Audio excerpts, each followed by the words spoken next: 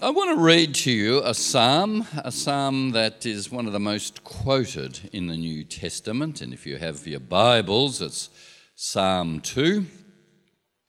Reading from verse 1, "Why do the nations conspire? Why do the peoples on earth plot in vain? The kings of the earth rise up, and the rulers band together against the Lord and his anointed." Anointed simply means Messiah in Hebrew. It means Christ in Greek. When we say Jesus Christ, we're actually saying Jesus Messiah.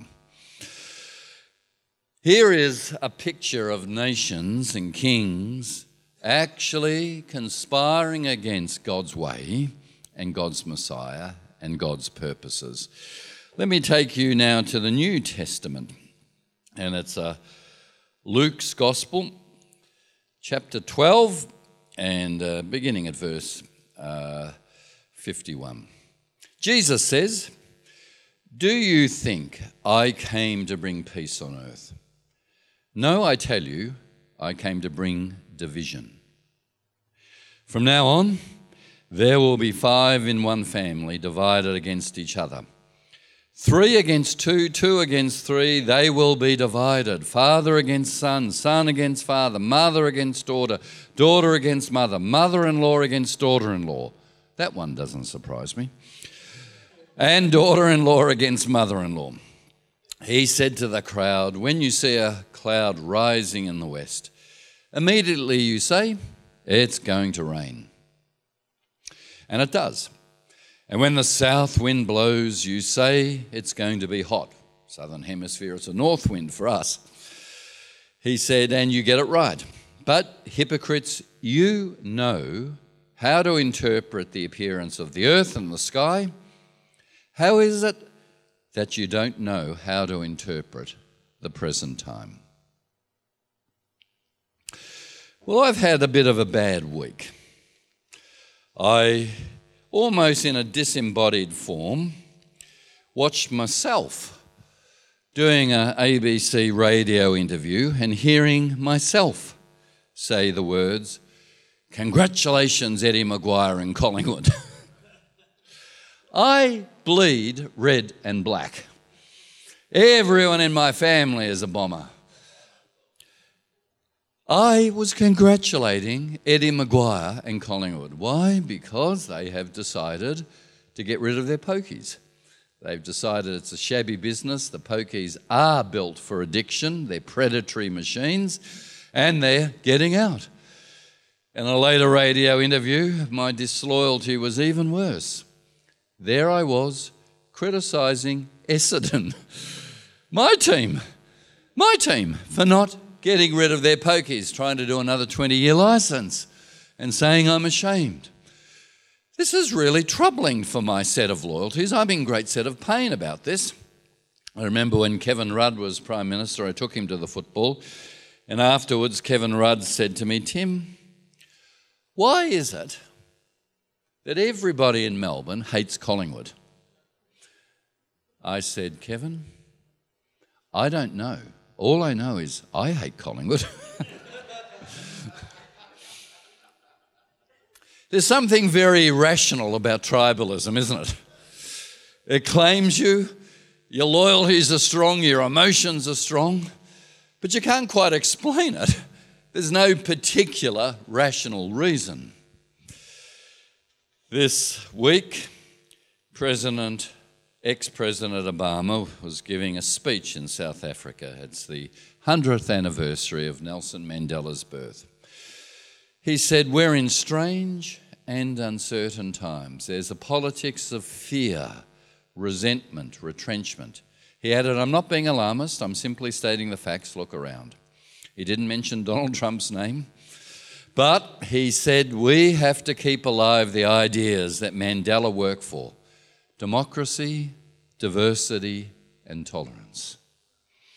He said, "In these strange and uncertain times, each day's news cycle is bringing more head-spinning and disturbing headlines." He called out the politicians pursuing politics of fear, resentment, saying they're they are on the move at a pace unimaginable just a few years ago. He attacked strongman politics, those in power seeking to undermine every institution that gives democracy meaning. We are living in times where we are retribalising. We are turning inwards. We are saying, I am just going to look after my type. I'm indifferent to others. Well, when Jesus said he's going to divide family against family, this isn't resonating with the Prince of Peace. Any of us who have pain and splits in our families know how painful it is, don't we? For years I ran Urban Seed and we put on a Christmas lunch. We put it on because the pain at Christmas for people knowing what they're missing out on when they don't have family is really awful. To give them a sense of family is so important and hope. What's Jesus doing? Dividing families and saying you can understand the weather, but you can't discern the times. You don't interpret what's going on. What's he doing? Well, I don't think Jesus was saying, as we often in church interpret it, well, someone got saved and other members of their family aren't saved and then they're hostile and there's religious persecution. I don't think he was saying that. I think Jesus was saying, because I am God's Messiah, I am Israel's Messiah, this reign of God has begun. Family members are going to choose different loyalties. Loyalty to the reign of God, loyalty to nationalism and tribalism and exclusion and hate. And people, because of their different loyalties, are going to clash. The sort of loyalty clash I found in myself this week, praising Eddie Maguire. It was sort of quite a shock to hear those words come out of my mouth. You see, Jesus was saying the very ones who can read the weather can't interpret the scriptures. They know the scriptures. They say we've studied them. But here is Israel's Messiah standing in front of them. And they are rejecting him. These people who could read the scriptures knew that from Abraham's seed all nations would be blessed. And Israel was the chosen instrument to be the rescue project of God from evil that began in the Garden of Eden. And they were to be different, not serve false gods, to care for the widow, the stranger, we'd call that the refugee, the orphan. And yet what had happened was the rescue project had got into trouble. They had served other gods. They had gone into exile. They didn't care for the widow and the orphan and the stranger. And the rescue project had had a temporary rescue. They came out of exile in Babylon. They went back and they built the temple that Jesus would go up to. But it didn't feel like they had ended exile. It still felt awful, though they had a temple. The temple is where heaven and earth meets. The temple is where God resides. So why does it feel awful? It feels awful because the Romans are occupying and they're having to pay their taxes to them. It feels awful because it feels like exile, and they're going, our Messiah, he will rally us, he will be a military leader, he will overthrow the Romans. You, Jesus, what do? You say, love your enemies, the Romans. Even I have trouble with Jesus saying that. If only Jesus had been a bit more practical. If Jesus had said, avoid your enemies, that's pretty good wisdom, isn't it? If he'd even gone a bit further and said, all right, try and tolerate your enemies. Okay, Jesus, but he said, love your enemies. I don't know about you, but I really find that completely counterintuitive. I can only believe that this reign of God in the Messiah meant Jesus was saying, even your enemy carries the image of God. And you can't do violence to that image of God. You can't destroy and hate. Even your enemy carries the image of God. This is a very different reign. Now, it was a reign that was going to divide families in loyalties profoundly, because on the coins from the Roman emperor and the billboards as they were in those days, it was announced the good news of Caesar Augustus, the Roman emperor. The good news is Caesar Augustus is the Son of God. That's what was on the coins. Jesus comes along and is proclaimed as the good news that Jesus is the Son of God. Which loyalty are you going to have? What rule? The Romans ruled by force and violence and forced tax collections and occupation. And that's why they felt so humiliated. Even though they were in the temple, they were still in exile. Jesus rules by non-violence and forgiveness and grace and love. Which one are you going to be loyal to? This is going to divide families. This still divides families. Do you believe in violence or do you believe in non-violence? Do you believe in forgiveness or hating your enemies? This still profoundly divides us of what is natural and right to do. Well, in Jesus, Abraham's promise, or the promise to Abraham, all nations would be blessed. His messiahship, he was Israel's Messiah. He was now the rescue project. He was now saying, in my own body, it's the temple. We don't look to the temple. It's going to be destroyed. The military faction were called the Zealots in those days. Those Jewish Zealots rose up to fight the Romans, and the Romans destroyed the temple in 70 AD. Not a stone on stone. Well, there's a few. If you go to Jerusalem, anyone been to the Western Wall, the Wailing Wall? That's all that's left. Everything else gone. As the Zealots tried to bring in a Messiah who would overcome their humiliation, who hated the idea that Rome is great, Rome is dominant. This would divide families in loyalties. You know, the Greek word for faith is the word pistis. That Greek word is better translated as loyalty rather than faith. Who are you loyal to? The reign of God and his non-violence and love and inclusion, or the reign of those nationalistic leaders who'll use the sword and the weapon?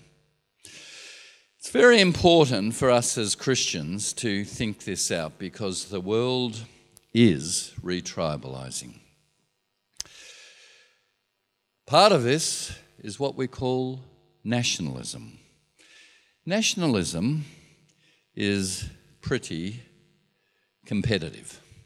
Think of the World Cup and soccer. Now, I cheered for the Socceroos, but if you wanted to see nationalism on show, it was the World Cup. And I must admit, I felt good about little Croatia with 4 million people getting to the final. I wish it was the Socceroos, but the flags, the anthems, the flares, the painted faces, nationalism is competitive. Nationalism is about our nation and its victories, or our nation and its defeats, our nation and its humiliation. Nationalism is competitive and strong. Nationalism is different to patriotism. Patriotism is when you have a devotion to a particular place, to a particular way of life. But a patriot isn't wanting to force that on others, isn't wanting to be competitive and say we're the strongest, we're the greatest. I cheer for the Socceroos. I even cheer when Australia in the Commonwealth Games wins 1,000 gold medals because we thrash Fiji and Tonga and Cook Islands.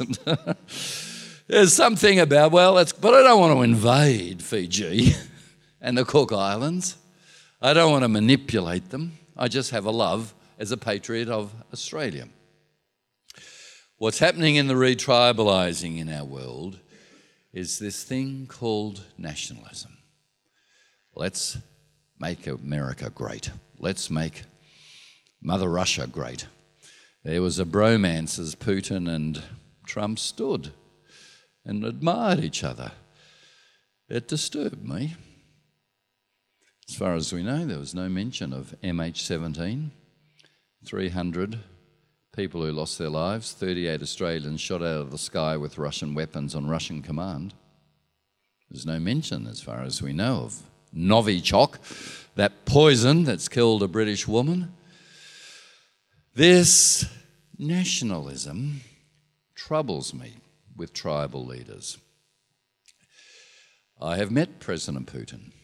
I spent an hour, it was almost an hour and a half in his Dachau. I was part of the civil society at the G20 in St. Petersburg. I talked to him about Syria, about why he was closing down Russian charities that spoke up for human rights, for journalists imprisoned, shut, bang. He was interested that I was a reverend. And he asked me about that, saying, I'm telling young Russians to go back to church. At first I thought, oh, that's good. Then my mind's spinning and I remembered he's given millions of rubles to the Russian church. And the Russian leader of the church, the patriarch, returns the favour. He says, Putin is God's man for Russia. He is God's man. I realised as I was listening to Putin, the Russian church was just a department of the state, just a cheerleader for Russian nationalism. I challenged Putin. You might have heard of Pussy Riot. They were protesting the abuses. They sang in St. Saviour's Moscow. It was sacrilegious. It was blasphemous. Putin sent them to Siberia because the church was outraged. I said, why send them to Siberia, President Putin? Yeah, it was blasphemous, but surely a church would say, we believe in forgiveness. A look of utter incomprehensibility came over Putin's face. He said to me, why would a church ever say that? Now, you see this contest of loyalties. Who are you loyal to? The message of forgiveness and the reign of God that's begun, or the message of revenge? Who are you loyal to? This division between families is even dividing Christians. This is what terribly saddens me.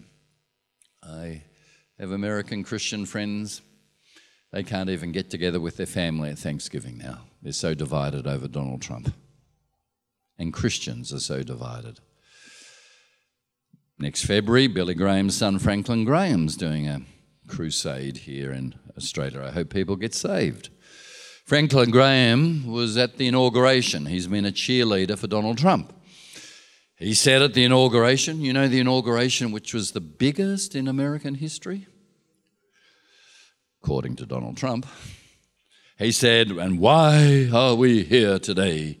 Because in this election, God turned up. I wish Franklin Graham had said, congratulations, we'll be praying for you, but you have been elected under the sovereignty of God. You will be held accountable as to Jesus and his reign. Nationalism that divides Christians is a choice of loyalties. This is very clear when you hear Trump talk about we're humiliated by Mexicans coming across the border and Chinese and our trade deficit have humiliated us. He says the whole world's laughing at us. Putin has that same sense of humiliation. Mother Russia was great. President Erdogan of Turkey has this sense of humiliation. We ran the Ottoman Empire, we Turks. We ruled, and we've lost it. And he's back in power. He's virtually a dictator. President Duterte in the Philippines has it. Duterte, president in the Philippines, said last week, God is a son of a bitch. He said that. He said the Pope is a son of a whore. He said that. He has unleashed vigilante groups to kill any suspected drug users, drug traffickers. More have died in the Philippines than under Marcos.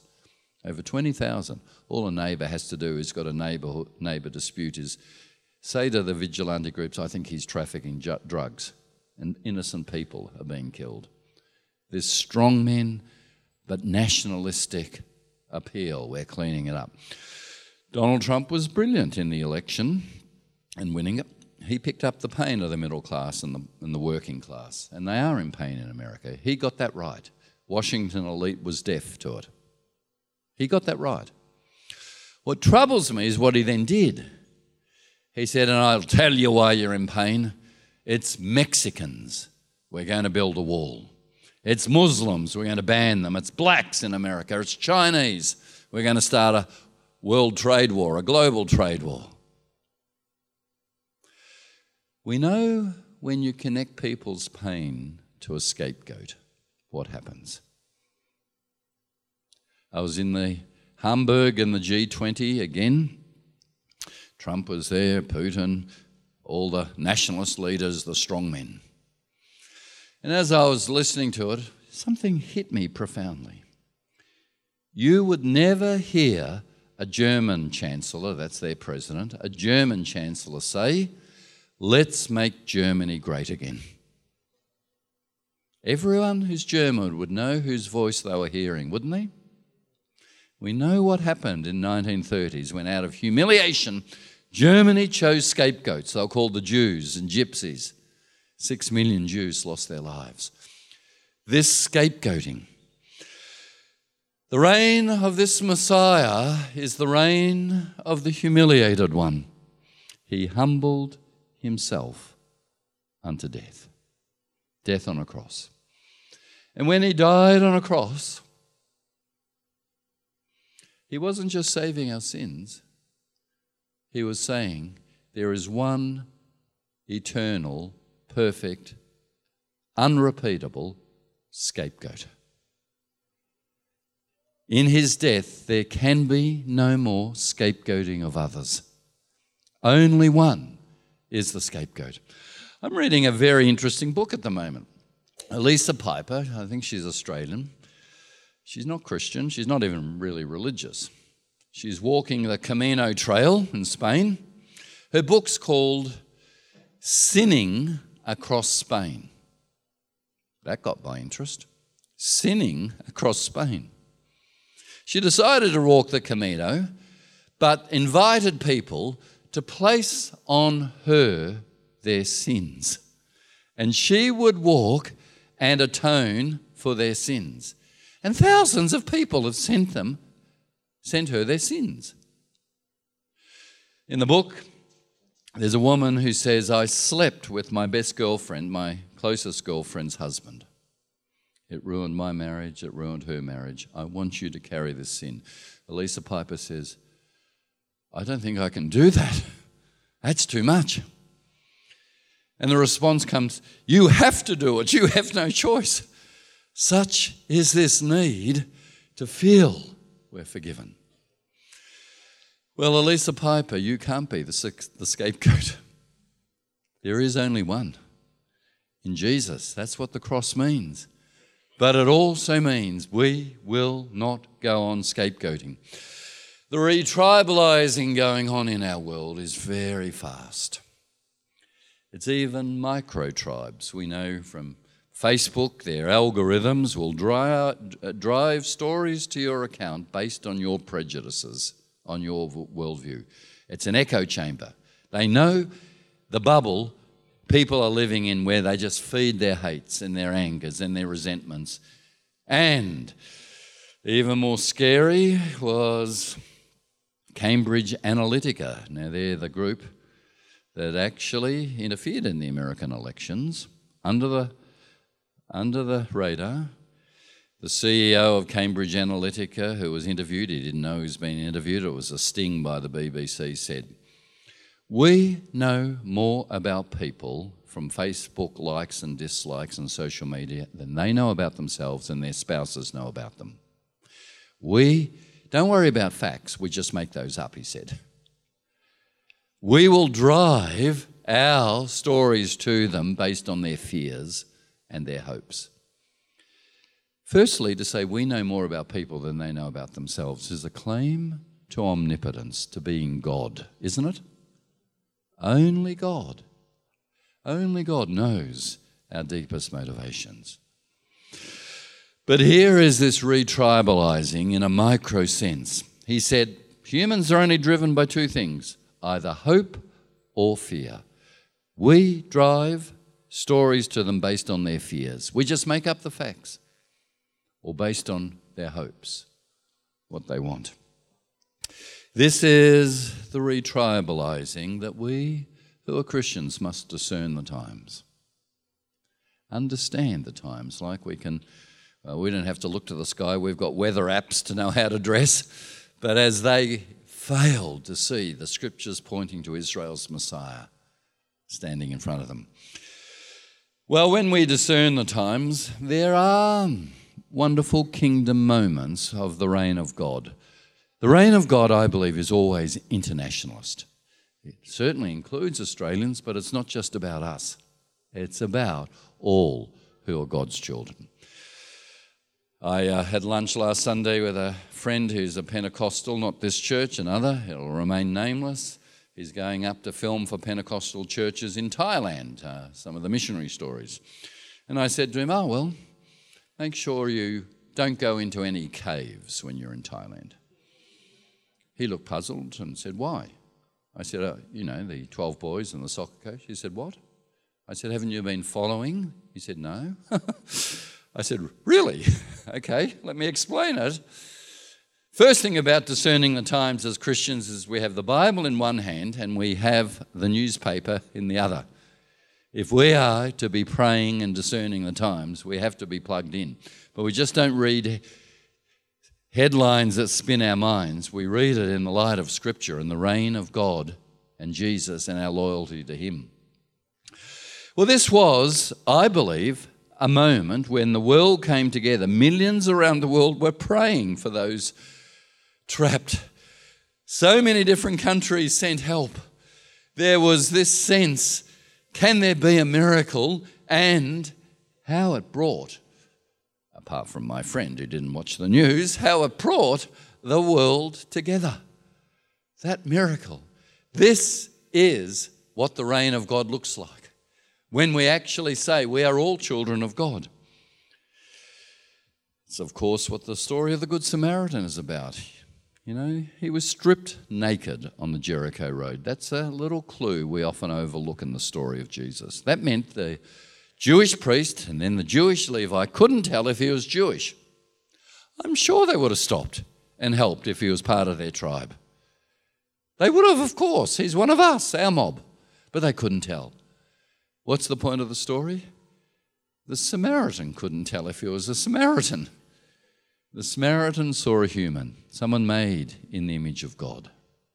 Jesus is saying to his own Jewish people, Christian faith, this Messiahship rises above just our tribe. This is the reign of God that has begun. Well, this is really important because the mark of the cross is it's overcome humiliation. We don't have to carry our sins ourselves. They've been forgiven. It then leads to Christians being part of a movement of humility. Now I say this word humility because you may not realise in the ancient world the 7 noble traits, courage, temperance, duty, on they go, did not include humility. Nobody thought it was a good idea to be humble. The best idea was to be great and show how great you were, maybe through courage and victory, not to be humble. No mention of humility ever in any of the plaques praising leaders and people who died. This is a Christian contribution to the culture, humility. It comes from one who humbled himself, who was God, who did not count equality with God something to be grasped, but humbled himself, was obedient even unto death. Humility is part of, you heard what I'm now doing with Micah. Micah Australia is based on do justice, love mercy, and walk humbly. The mark of Christians is humility and service and love. It's not my nation's going to be great and better than others. It's Jesus is great because he accepted humiliation. He accepted humiliation so that we don't have to get the need for a head of steam and revenge because we feel humiliated. So much violence in our world comes from humiliation. It starts actually with Cain and Abel. Cain finds his offering isn't accepted. Abel, his offering is accepted. If you know the story, the Bible story. Out of humiliation, Cain kills his brother Abel. Do you know on death row in America, a psychiatrist working with those on death row says there's not one on death row who didn't murder where the primary emotion was humiliation. That sense that I've been humiliated and the rage it releases. It's why the cross is the intersection of history. Our humiliation has been dealt with by one who accepted humiliation, who was the one scapegoat, who said there never needs to be another scapegoat. Well, it means for us that we have to be dual citizens. Now, in our Australian Parliament, you can't be a dual citizen and survive anymore, have you noticed? Can't have entitlement to being a Kiwi or a Canadian because we say, oh, well, then you can't be loyal to Australia. It's completely ridiculous, but that's what the Constitution says. We're having 2 by-elections on Saturday, 3, is it because of that? Well, Christians, by definition, are dual citizens. We're citizens of heaven, loyal, pistis, loyal to the reign of God, and we're patriotic Australians. We are loyal, but not in a competitive, our nation is better, it is greater. By definition, we have an Australian passport, and this is really our other passport. When we become Australians, we go through a citizenship ceremony. As Christians, each Sunday is our citizenship ceremony, isn't it? We are reminding ourselves that our primary loyalty isn't to our tribe or our nation, it's to the Messiah, the Anointed One. Why do the nations conspire against the Anointed One? Why do they? This reign of God has begun. It is marked with humility. I find it sad that so many outside of Christianity make judgments about us. To many outside, they think we Christians are a bunch of dogmatic, non-thinking conservatives who work to a set of outdated rules, and this is even worse. And we hate Muslims, we hate gays, and we hate atheists. That's not the trait of Jesus. He was humble. He served. He loved. He said this reign and my followers will rise above nationalism, will rise above tribalism. Won't be the ones, if their family decides to be loyal to something else, who are disloyal. Jesus is Lord. So we're not self-righteous. We're not promoting a set of rules. We are promoting inclusive love, forgiveness, acceptance and grace. We are promoting non-violence. Are we loyal to that? Henry Nouwen, who I love, wrote about often the Christian divided heart. He said, I want to love God, but also to make a career. I want to be a good Christian, but also have my successes as a teacher, preacher, or speaker. I want to be a saint, but I want to enjoy the sensations of a sinner. I want to be close to Christ, but I want to be popular and liked by people. No wonder that living has become such a tiring enterprise. Well, Christian faith is hard. It is radical. It is restless. It is leading us to places we wouldn't go, rising above just the prejudices of the tribe. Nouwen was asked how we could live inside a world marked by fear, hatred and violence and not be destroyed by it. He said, by realising we live in a house of love. Under the reign of God, loyal to that Messiah, we live in a house of love. As you think about your loyalties, absolutely be patriotic to Australia, but rise above. you live in this house of love. Amen.